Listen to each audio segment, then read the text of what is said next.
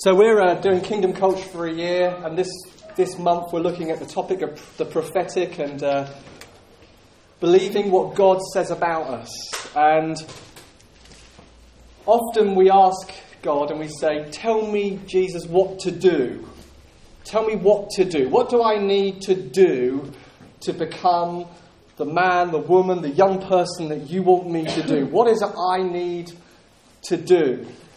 And I remember years and years ago, 7 years ago, we had a wonderful opportunity to be in a meeting with a prophetic man, Julian Adams from South Africa, who prophesied some extraordinary things actually about us in 2007 in the church we were in Essex.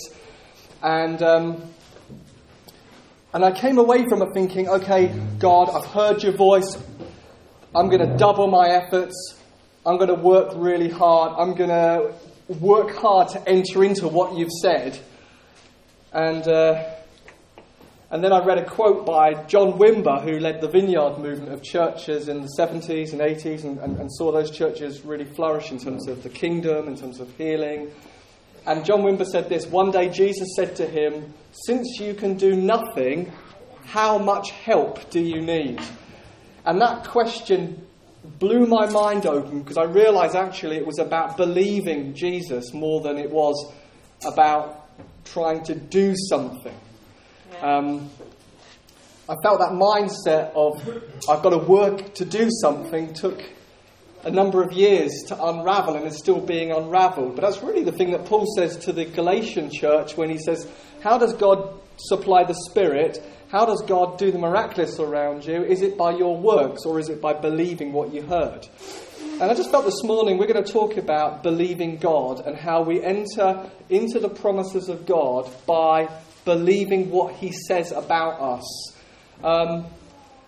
This church has big promises over it. And I'm sure, maybe how many of you, even over the weekend, received something prophetically from the North Kent people when they were here, that you felt there's a prophetic promise for me? A number of you, prophetic promises. How many of you probably got stuff from before that you've received? So how do we enter into those prophetic promises, maybe individually? And by prophetic promises, I mean not just the moments when a prophetically gifted man or woman speaks over us, but those moments where we read something in the Bible. Because actually, how many of you know you can hear his voice every day? You don't have to wait for the special occasion, the special visit from the special anointed people, because actually we're his sheep and we're anointed special people. And actually you can hear his voice every single day. You can open up the Bible, because the promise of God is, my sheep hear my voice. And the Bible is full of outstanding assessments of who we are, that we're a royal priesthood, that we're a holy people, that we're royalty, that we're kings, that we're princes, that we're adopted, that we're sons and daughters of the Most High God, that we're holy, that we're spotless, that we're blameless, that we're without blemish, that we are his ambassadors in the earth. The Bible is full of amazing declarations of who we are. So how do we enter into those things? That's what I want to look at this morning. How to walk in God's prophetic assessment of us. His prophetic assessment of this local church. And some of you will go right back to prophecy spoken over this church in the early 1990s. You are a fruitful vine that goes over the wall. I don't know, alluding to the stuff spoken about Joseph in Genesis. How many of you would have been round when that was spoken? Yeah, a few of you. A fruitful vine that goes over. And God's promise to save whole families goes back then. God blurring the lines of this local church's influence. Even then going into one of the first things we did when we moved here was we wanted to connect to prophetic gifting. Prophets. That was almost the first number one thing. I want to hear his voice. What's he saying for this local church? The church is founded on the foundation of the apostles and the prophets. And that while every local church will believe doctrinally the same thing about who Jesus is, what Jesus has done, what Jesus has accomplished through the cross, local churches have mandates from heaven, blueprints from God. And you want to connect actually, what is God saying about a people? And he said things like extraordinary presence, extraordinary testimony. He spoke about things like influencing this area, impacting SE18. Recently, he talked about 40 people coming to know Jesus in the next amount of time. We put a time scale on that as 3 years, only because, of course, eventually 40 people are going to get saved, aren't they? So it's good to put a time scale and say, God, we'd love to see that within a 3-year period, because that would be amazing, because that would be more than the church has ever seen. So the church has extraordinary prophetic words over it in terms of blessing this area, seeing the kingdom come, seeing people healed, seeing extraordinary miracles. And we're seeing that, and we're entering into that, but there's more to come. So I want to talk about how we enter into God's assessment of us, God's prophetic promises over us, whether it's individually, corporately. I want us to turn in the Bible to 1 Timothy chapter 1 and verse 18.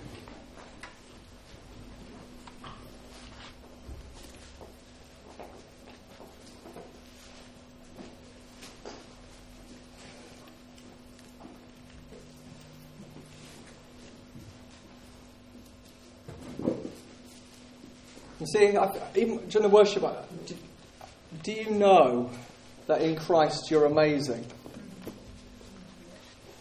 That in Christ you're amazing people? That who's in you and who wants to express himself through you is God? That there's enough people in this room to blow up SE18. In terms of bringing the goodness of God to people and a revelation of who Jesus is. There's enough here. Jesus really, when you think about it, in the upper room there's 120 and Holy Spirit comes on them. You know, thousands are added on Peter, the timid guy who is scared of a slave girl, suddenly is the proclaimer of the gospel. People quaking, saying, what must we do? We realise we've crucified the Lord of glory. Thousands are saved, thousands are added, thousands are baptised. On the back of the Holy Spirit meeting with 120, fulfilling the promises of Joel, he'll pour out his Spirit on all flesh. And that promise has now been flowing for 2,000 years. He's never stopped fulfilling the promise. All flesh, all flesh. Your men, your women, your young, your old, your slave, your free. All will hear my voice. All can prophesy, dream dreams. You're amazing. You know, even if you'd never ever had the privilege of an opportunity for a prophetic person to speak over your life, there's enough in the Bible and there's enough that the Holy Spirit wants to witness to you through the Scriptures for you to know you are incredible. And you really are. There's enough power in you to change your family, to impact your workplace. And we're going to learn to walk in those things. That's why we're going to learn to do treasure hunting more and more, because we're good news to our community. And treasure hunting is such a great thing because we just go out there with no agenda, not inviting anybody to a meeting or to do anything, but just going to say, God knows you, loves you, wants to do you good. And we're going to believe him and go for that. So 1 Timothy 1:18. So Timothy is like a son to Paul. He's someone Paul has trained up. Do you know, I love Timothy because Paul has to tell him in 2 Timothy, God didn't give you a spirit of timidity, but of power and love and a sound mind.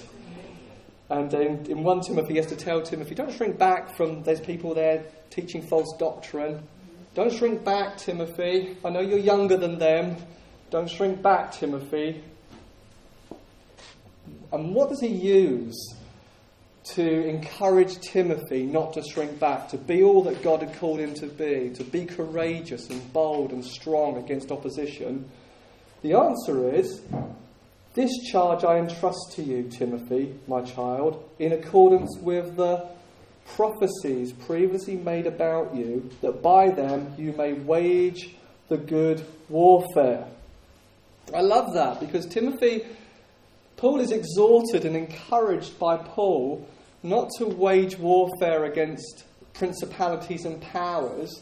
He doesn't say to Timothy, overcome those who are teaching false doctrine, overcome your timidity, overcome your insecurity because of your youth by binding and loosing and shouting at the heavens. Rather, he says to him, Timothy, believe what God has said about you.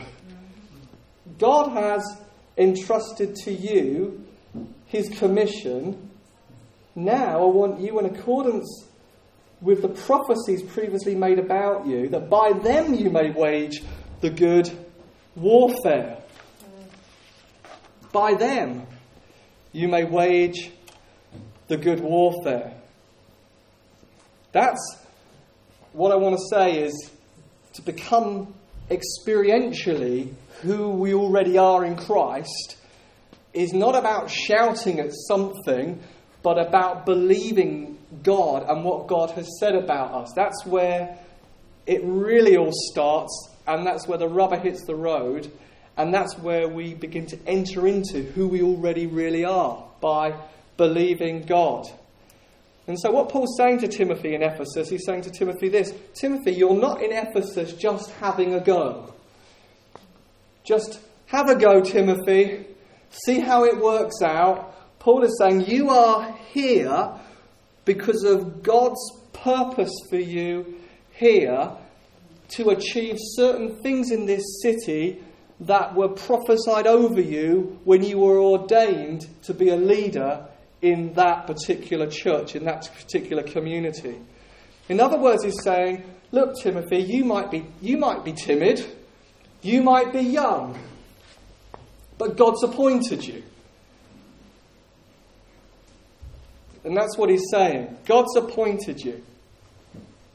And so local churches have that over them. You might not be the biggest church.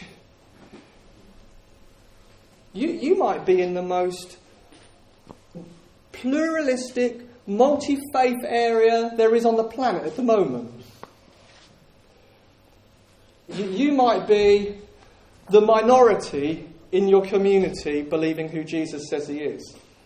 You might be the only one in your family who believes that Jesus is the Son of God, and through Jesus you come to know the Father and get forgiveness of sins. You might be the only believer. But you are appointed there to be fruitful. You're not just in there to have a go and see how it turns out. And how do you overcome all those obstacles? You fight according to the promises of God. I love what one writer says. He says, Christianity is not like war, it is war. It's not like war. Sometimes you need to, if you said I'm becoming a follower of Jesus, you've just joined a war. You didn't even know what was going on. You go along your life and someone tells you about Jesus, the Holy Spirit opens your heart, you realise who he is. Well, you've just been recruited. You've just had your moment like Joshua at the Jordan. Are you with us or against us? Neither of you. You're in my war. You're in my army. You've just been recruited to be a soldier. Christianity isn't like war, it is war. And the way we fight is not like other wars. We believe God. And it's in believing God that we tear down every pretension and every assessment that sets itself up against God. And so, when God speaks, initially what it does is it creates a tension within us. And I think if it's a good, meaty, prophetic word that should be bigger than what we can do in our own strength, it should create a tension within us. The tension is this: how can that be true, God, when this is my current reality? It should be that God comes with his assessment, and then we look at ourselves. Maybe it's our personality, maybe it's our resources, maybe it's our circumstances, maybe it's our situation, maybe it's our job, maybe it's all those things. And we should then feel, how can this be true when all this is a reality? And that's okay, because that's the thing that drives you to God.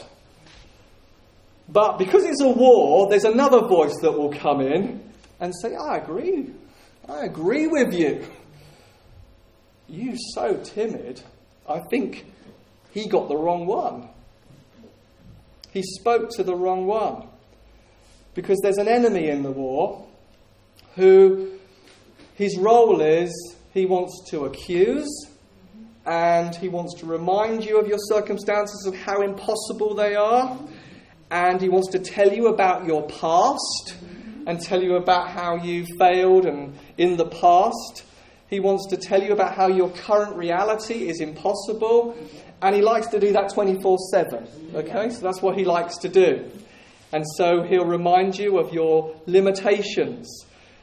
Maybe that's what was happening to Timothy in 2 Timothy 1:7. Timothy, you're too timid, you're too young. You don't have a sound mind, Timothy. You don't think the right thoughts. He wants to undermine heaven's assessment of what heaven has said about you, about a local church, and about what God's doing in a community. So that's what he wants to do. The prophetic, when God speaks something over us, maybe for a prophetic gifting, often it doesn't start with who we are right now. It starts with who he sees we are and what he sees we're becoming. Because God dwells outside of time. And so he looks at you now and he sees who you're going to be. And then he speaks to you now about who you're becoming. That's where the prophetic begins. And sometimes that's why we sometimes have to hear the same thing again and again and again. Because the first time he said it, we struggle to believe it. So one of the first major prophetic words I ever personally received was on our wedding day. And Jean Biville, Rochelle's uncle, an amazing man of God, apostolic, prophetic, planting churches, hearing God's voice. A man really before his time, a real pioneer of the gifts of the Spirit. When in the 1960s and pressing into the 80s, prophesied about us impacting nations, the miraculous, and it was wonderfully accompanied by a moment in the Holy Spirit, in confirmed real sense of wow. I just couldn't mix it with faith. I thought, he's talking to the wrong guy. So it's one of those things where you type it out because you value the gift. But it's like he had to say it again 7 years later through Julian Adams in this prophetic guy I was talking to you about. And then he got my attention. But I reckon that he was working on my heart between 96 and 2007. I reckon for 11 years he was whispering and speaking and doing something, even in the secret place that I wasn't aware of. So when he repeated it again in 2007, I was able to hear a little bit better. It's God's declaration of where we're going and what we're becoming.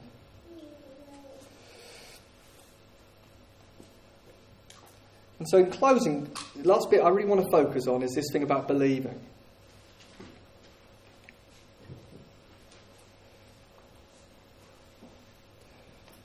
I don't think we can underestimate the power of actually believing God and taking God at his word. There's powerful freedom in actually believing God's assessment of who we are. If we want to live powerfully, if we want to overcome opposition, if we want to overcome personal limitation, if we want to overcome false identity, if we want to overcome fear, if we want to overcome everything that paralyzes us and holds us back, it all starts with, I've got to call myself by the name that he calls me. I've got to agree with God. I've got to call myself by who he calls me to be. And again, it doesn't really matter whether or not you've received a prophetic word necessary yet from a prophet or someone with a prophetic gift. There's enough in the Bible. There's enough in the Bible to go with. These are the signs that will follow those who believe. You know, let's just begin with raising the dead. Let's just begin. Let's begin with the lame walking, the blind seeing, the deaf hearing. Let's just begin with that. You know, go into the whole world and make disciples. There's enough prophetic declaration in those two verses. And maybe what the prophet then does is gives you an application of where your piece is and how you're going to do it. So we've got to start by saying, that's who I am. These are the signs that will follow those who believe. These are the signs that are not following me yet. Maybe it's because I'm not believing. So I've got to call myself by the name that God calls me. Maybe that's what happened to Abraham. He was Abram, exalted father, gets a name change, becomes Abraham, father of the multitudes. Everywhere he goes, he's confronted with the promise and the unfulfillment of the promise. Hi, Abraham, father of the multitudes. He's confronted with his limitation. He's confronted with who he isn't yet until he considers him faithful and able to do what God has promised. There's a believing thing. He's confronted with his name. Maybe we should call each other by our prophetic names. Share what God has said about you so that when someone introduces you, say, hi, amazing hospitality person who changes atmospheres. Hi, world changer. Hi, ambassador for Christ, representative of the kingdom of God, bringer of his rule wherever you go, changer of bus stops and supermarkets and queues.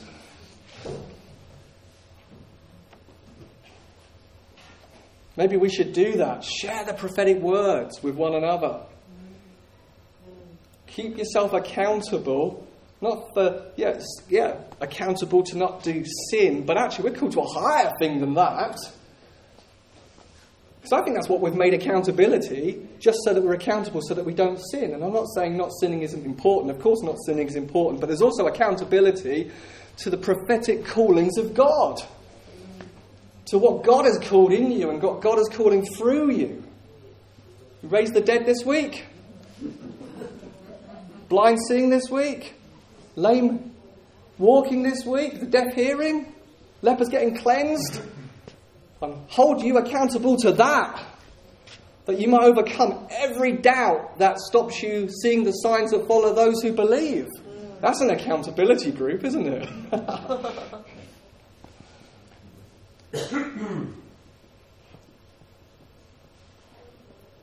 Another great one is Gideon in Judges 6. I can find Judges 6.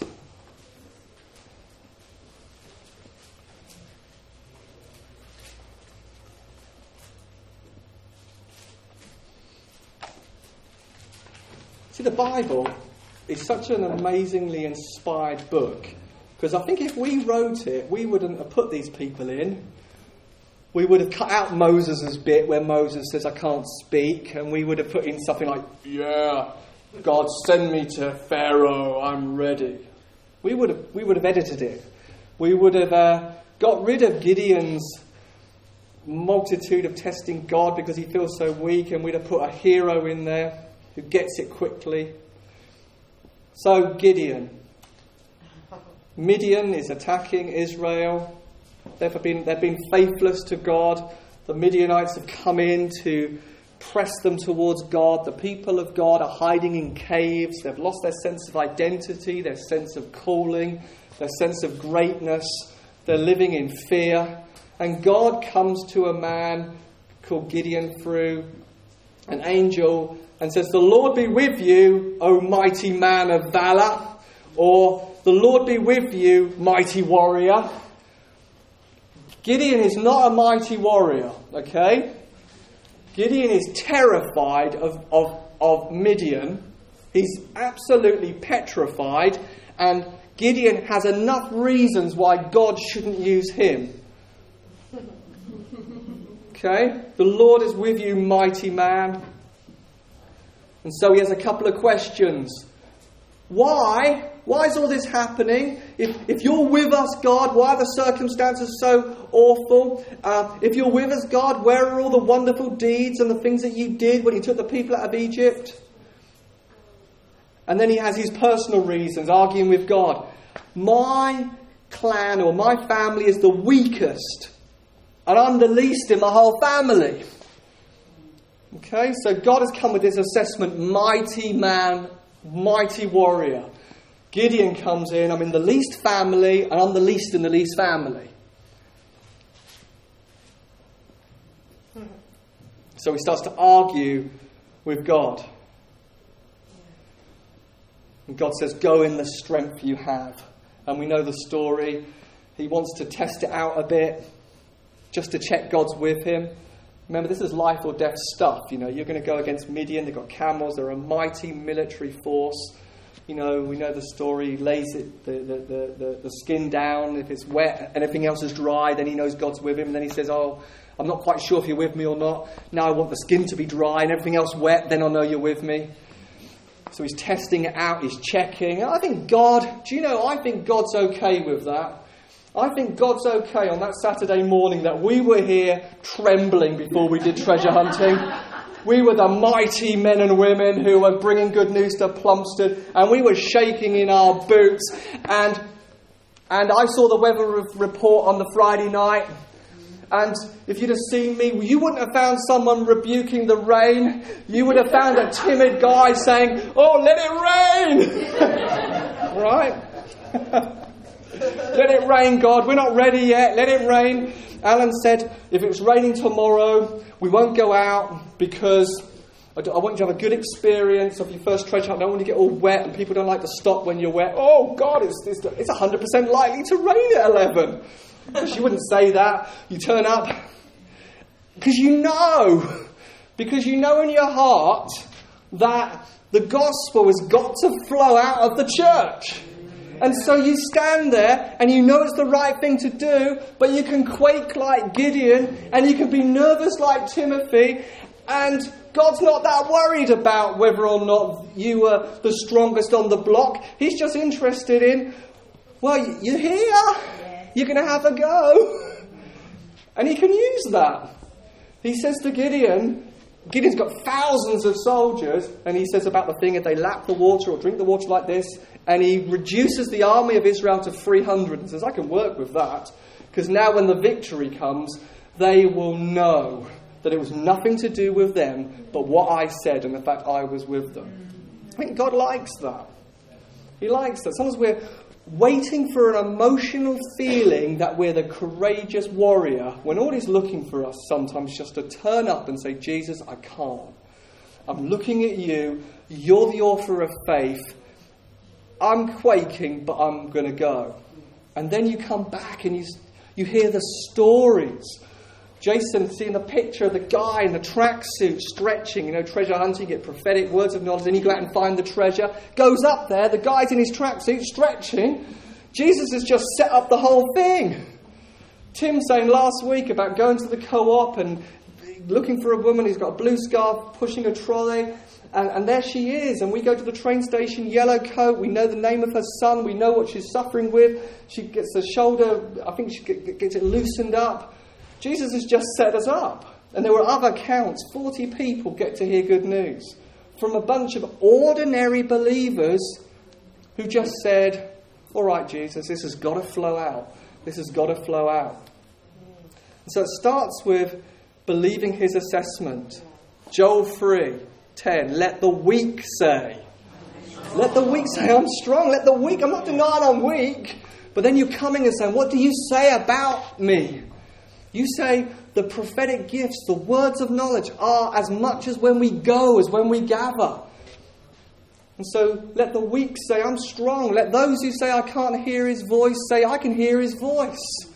Let the timid say, I'm bold. It starts with calling ourselves by what he calls us. The prophetic gives us access to a new set of expectations about who we really are and what we can really do. I'm really excited about the days we're living in. I'm really excited about what's possible as by his grace he opens the eyes of our heart, that we begin to get an inkling of just how amazing we really are and what we carry in Christ. That Christ is in us, the hope of glory. That he that's in us wants to speak through us. That you don't actually have to be that strong or that bold. That it's not about superstars or those who have got it all together. It's about ordinary people, us, Believing God, believing that we can hear his voice and that we're designed to be a blessing wherever we go. And we begin to believe that. And we begin to step into that. And we begin to grow in that. And then the stories begin to multiply. Wow, if that's a beginning harvest, God, of those kind of stories of 40 people in 1 hour, what's going to happen over a period of time, over months and years?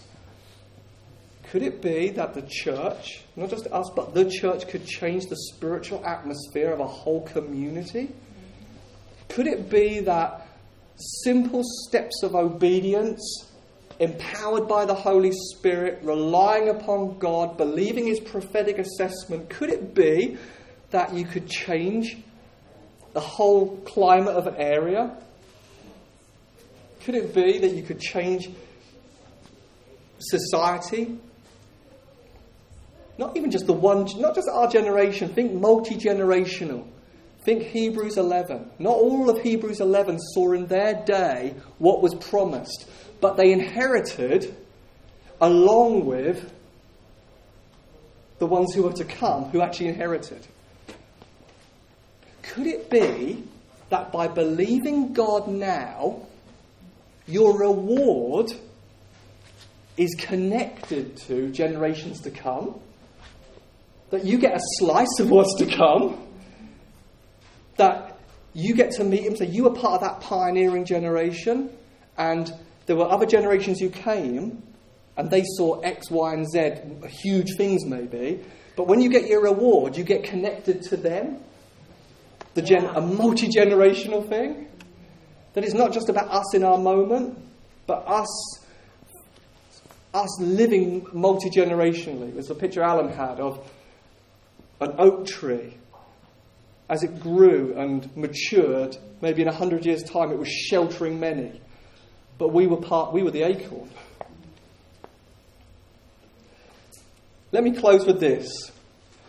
The key to freedom, the key to life, the key to overcoming opposition, limitation, weakness, fear, anything that paralyzes you, is believing God and not believing what you feel. Now, what you feel is real and it's genuine weakness, but it's not the greatest truth about you. The greatest truth about you and about us is what God says about us. Yeah. That's the greatest truth. There might be facts, but there's also a higher thing, that's truth. Who's Jesus calling us? What's Jesus doing? What's the author saying? What's the one who gives faith saying? It starts with you believe, then you see. It starts with I choose to believe you, God, and then we see. In that sense, Gideon's believing was he turned up for the battle. He turned up and listened to the strategic instructions of the king that said, this is how you're going to do it. And God was very kind to Gideon.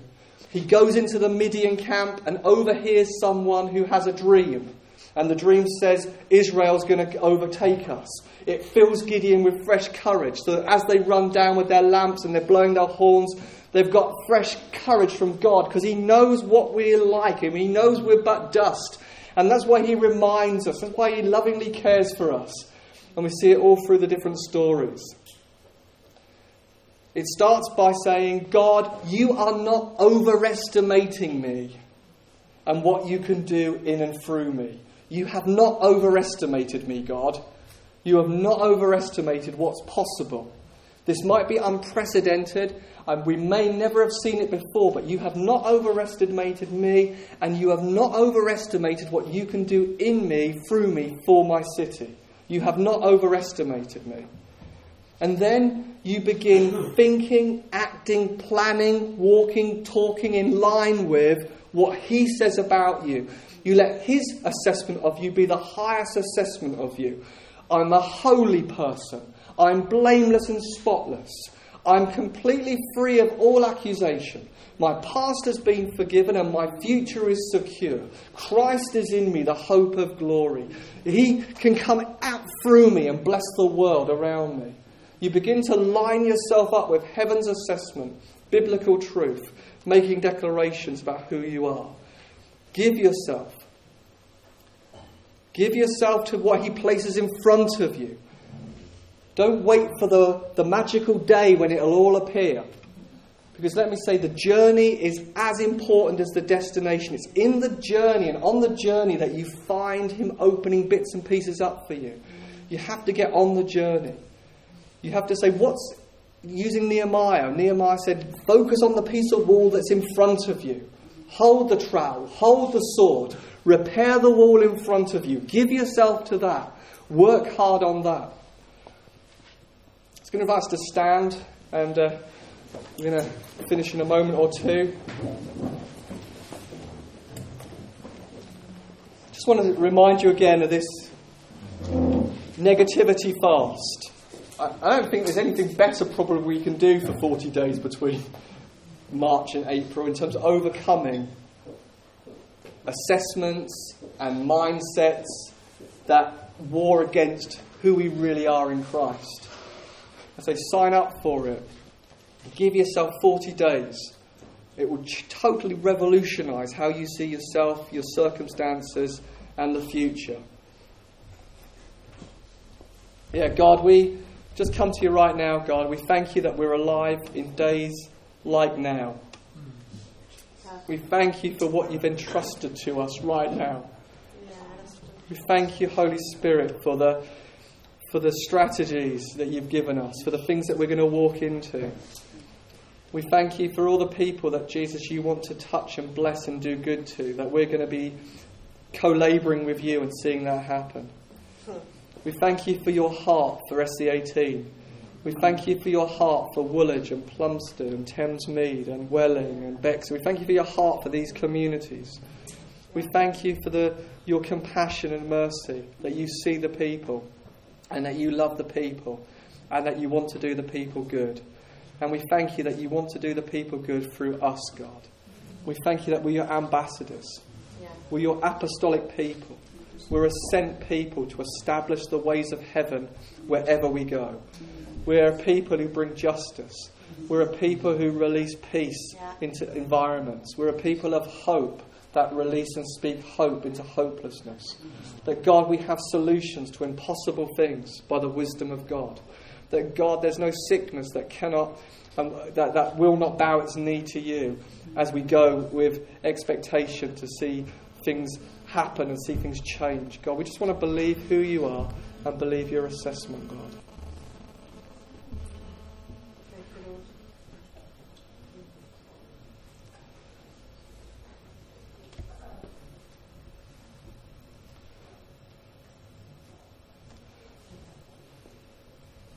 I want to say finally, you won't necessarily feel it, but you believe it and then you see it. Sometimes we place feelings above everything and we say it's not true until I feel it. Well, actually, we submit to Scripture and say it is true, and then my feelings will follow that.